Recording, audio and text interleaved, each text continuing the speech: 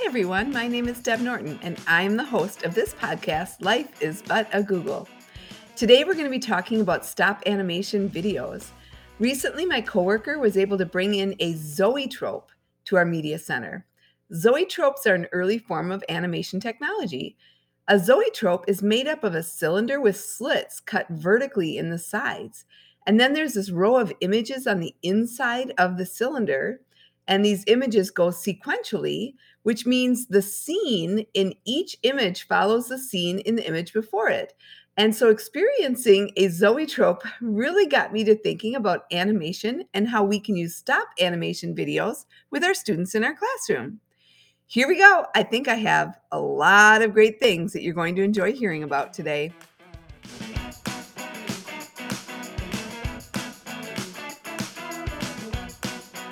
Have you ever seen or made a stop animation video? I made my very first stop animation video back when I was getting my master's degree. We had to make our animations from scratch with 100 or so pictures taken on a camera and then uploaded into a video editor. Oh my gosh, it was so much work, and I learned a ton from doing it. But today, there are so many programs and tools for creating stop motion videos, and it really has become a much easier and faster process. Stop animation videos are ideal for helping students learn about concepts that involve processes and progressions. Basically, anything that benefits from including an element of movement to explain how it works. So, students can draw illustrations, or we can use toys or Legos or manipulatives or any everyday household items, even things like cotton balls to represent an abstract concept like molecules or equations. Anything that would be difficult to depict in a regular video could be put into a stop animation video.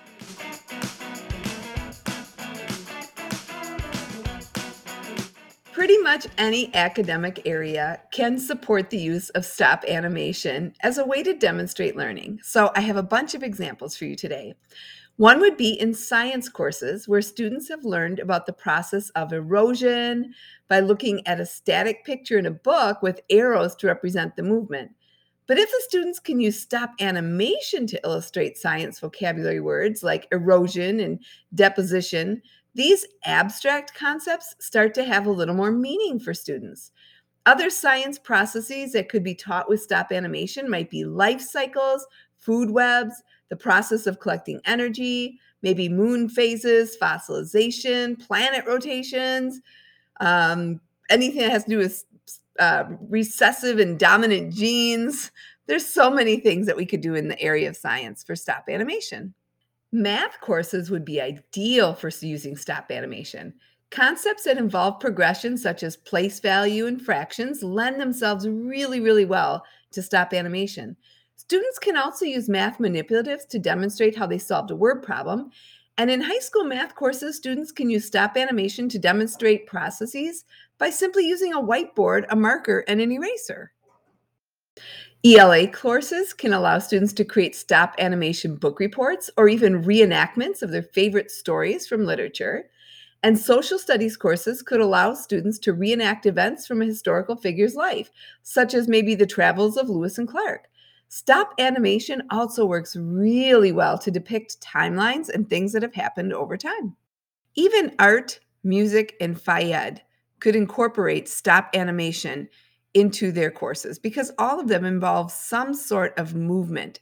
And music would be super fun to make a stop animation video to go with a piece of music that students had put together.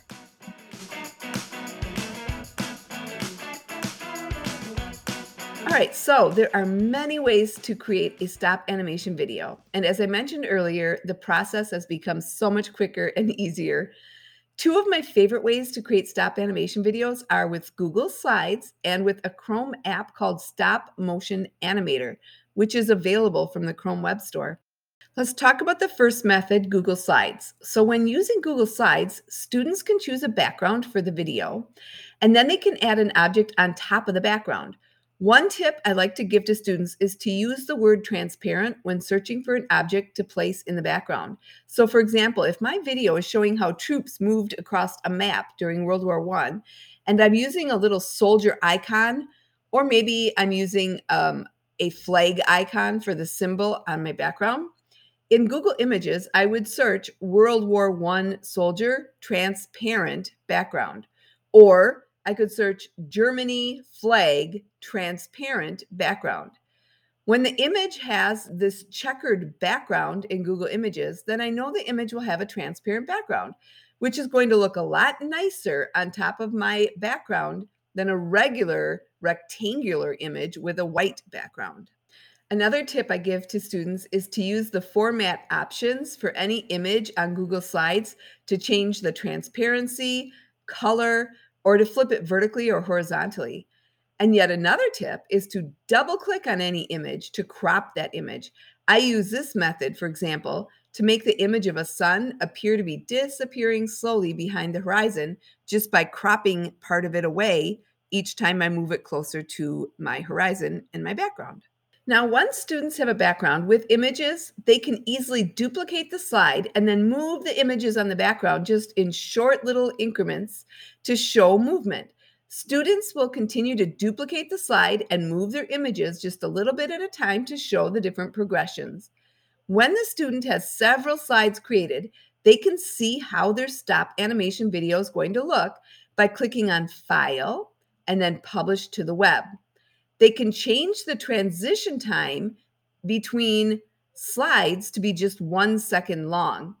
Students also do need to select the box that says Start Slideshow as soon as the player loads to make it a video. To make the animation play even faster than 1 second per slide, students can copy the published to the web URL and paste it into a new tab.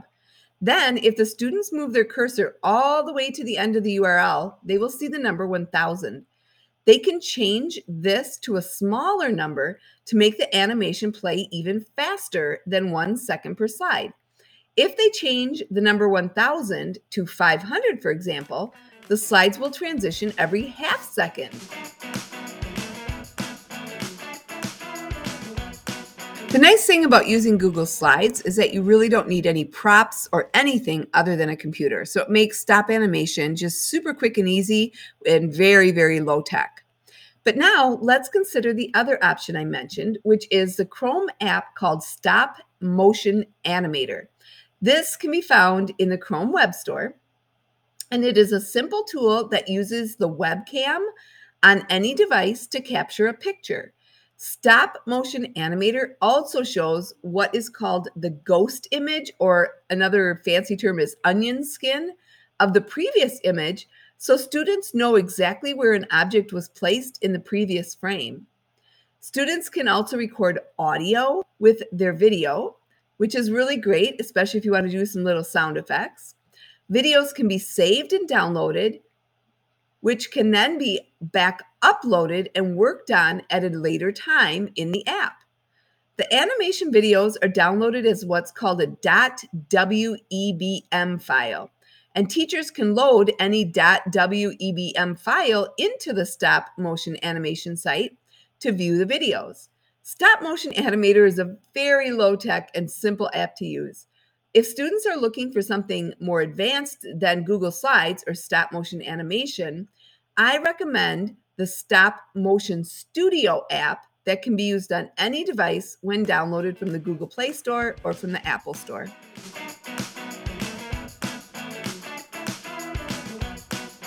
There are a lot of different types of stop animation videos. For example, students could use everyday objects. Just look around you right now. Any object can be moved and used in a stop motion video. The set doesn't even need to be created, as an object that's just anywhere sitting in its natural setting can be ready to capture. Students can use toys or figurines, pretty much anything around them, to bring stop motions to life. Whiteboard stop animation is one of my favorites. All you need is a whiteboard and some whiteboard colored pens. You can create some really basic stop motion with this method. And if you're a good artist, well, then the sky is the limit. The trick is to make sure you secure both your camera so it doesn't move and your whiteboard so it doesn't move. That's the best way to create a whiteboard stop animation video. Paper Cutout combines a real arts and crafts feel And it's a great approach for a wonderful effect. You can either draw shapes or you could cut images from magazines to create an animated story. You would need a clean, well lit tabletop and a camera that's suspended from overhead. You have to make sure that camera is pointed directly downward and really secure. You would need to make sure that there's enough space for you to work underneath the camera to make sure that you have to make sure it's suspended like high enough off the tabletop. But this is a really fun way to make one. And you can just do a Google search or YouTube search for paper cutout animation, and you'll get a lot of great ideas. Lego stop motion is probably one of the most popular methods of stop motion amongst beginners. There are millions of Lego stop motion, or some people call them brick films, as they are called on YouTube. The good thing about Lego animation is that you have both your set and your characters already made for you to use with your Legos, but it really is a very simplistic way to tell a story. So, claymation is probably one of the more challenging forms of animation. I'm so thankful I have not had to do a claymation for my master's program. You know what? But it really doesn't have to be that difficult. You can make very simple characters without any arms or legs and still have really engaging video. You don't even really have to make characters with the clay. Simple shapes can be used to morph into another shape and really becomes very artistic and entertaining in manner. Once again, you can just YouTube search claymation animation videos and you'll see some really creative ideas on the internet. The last one I have to share with you is sticky notes animation, which is just what you're actually thinking it is. Just get a pack of sticky notes and a place to stick them, and you're good to go. This approach has some really impressive examples on YouTube. Again, just search sticky notes stop animation, and I think you'll be really amazed at what you can do with a pack of sticky notes. Oh, wait, I thought of one more. And this last example, I promise this is the last one, is called time lapse animation, and it's really different from the others. So, in this form of stop motion, you simply set your camera or computer, or in my case, I might use our document camera to take snapshots at equally spaced intervals over long periods of time. And you can capture things that happen slowly. An example might be if you're baking something in the oven, it could capture pictures of that. Or what about like melting ice? Or when the snow comes, we could definitely get a stop motion of the snow building up. But there's so many great ideas, even a flower growing in the spring. Just different things that happen over time can be captured in a time lapse animation. I'll be interested to hear what your thoughts are on stop animation videos. I hope I've inspired you a little bit. The next time you're planning a lesson and the concepts that you want the students to learn were leaning toward change over time or a process or progression, maybe consider allowing students to create a stop animation video to show their learning and their understanding of the concept. The technology behind these videos is really quite low tech and super simple to use. And the platforms of Google Slides or the Chrome Stop Motion Animator app just make it so quick and easy for our students. Thank you so much for listening to this Life is But a Google Search podcast. Let me know your thoughts on how I'm doing. You can send me an email at deb.norton.tech@gmail.com. You can also reach out to me on Instagram. I am at instagram.com/deb.norton.tech. And I'm on Twitter, twitter.com/Deb_Norton. Thanks for listening to this podcast. I hope you've been inspired, and thanks for staying up to date with technology. I'll see you next week.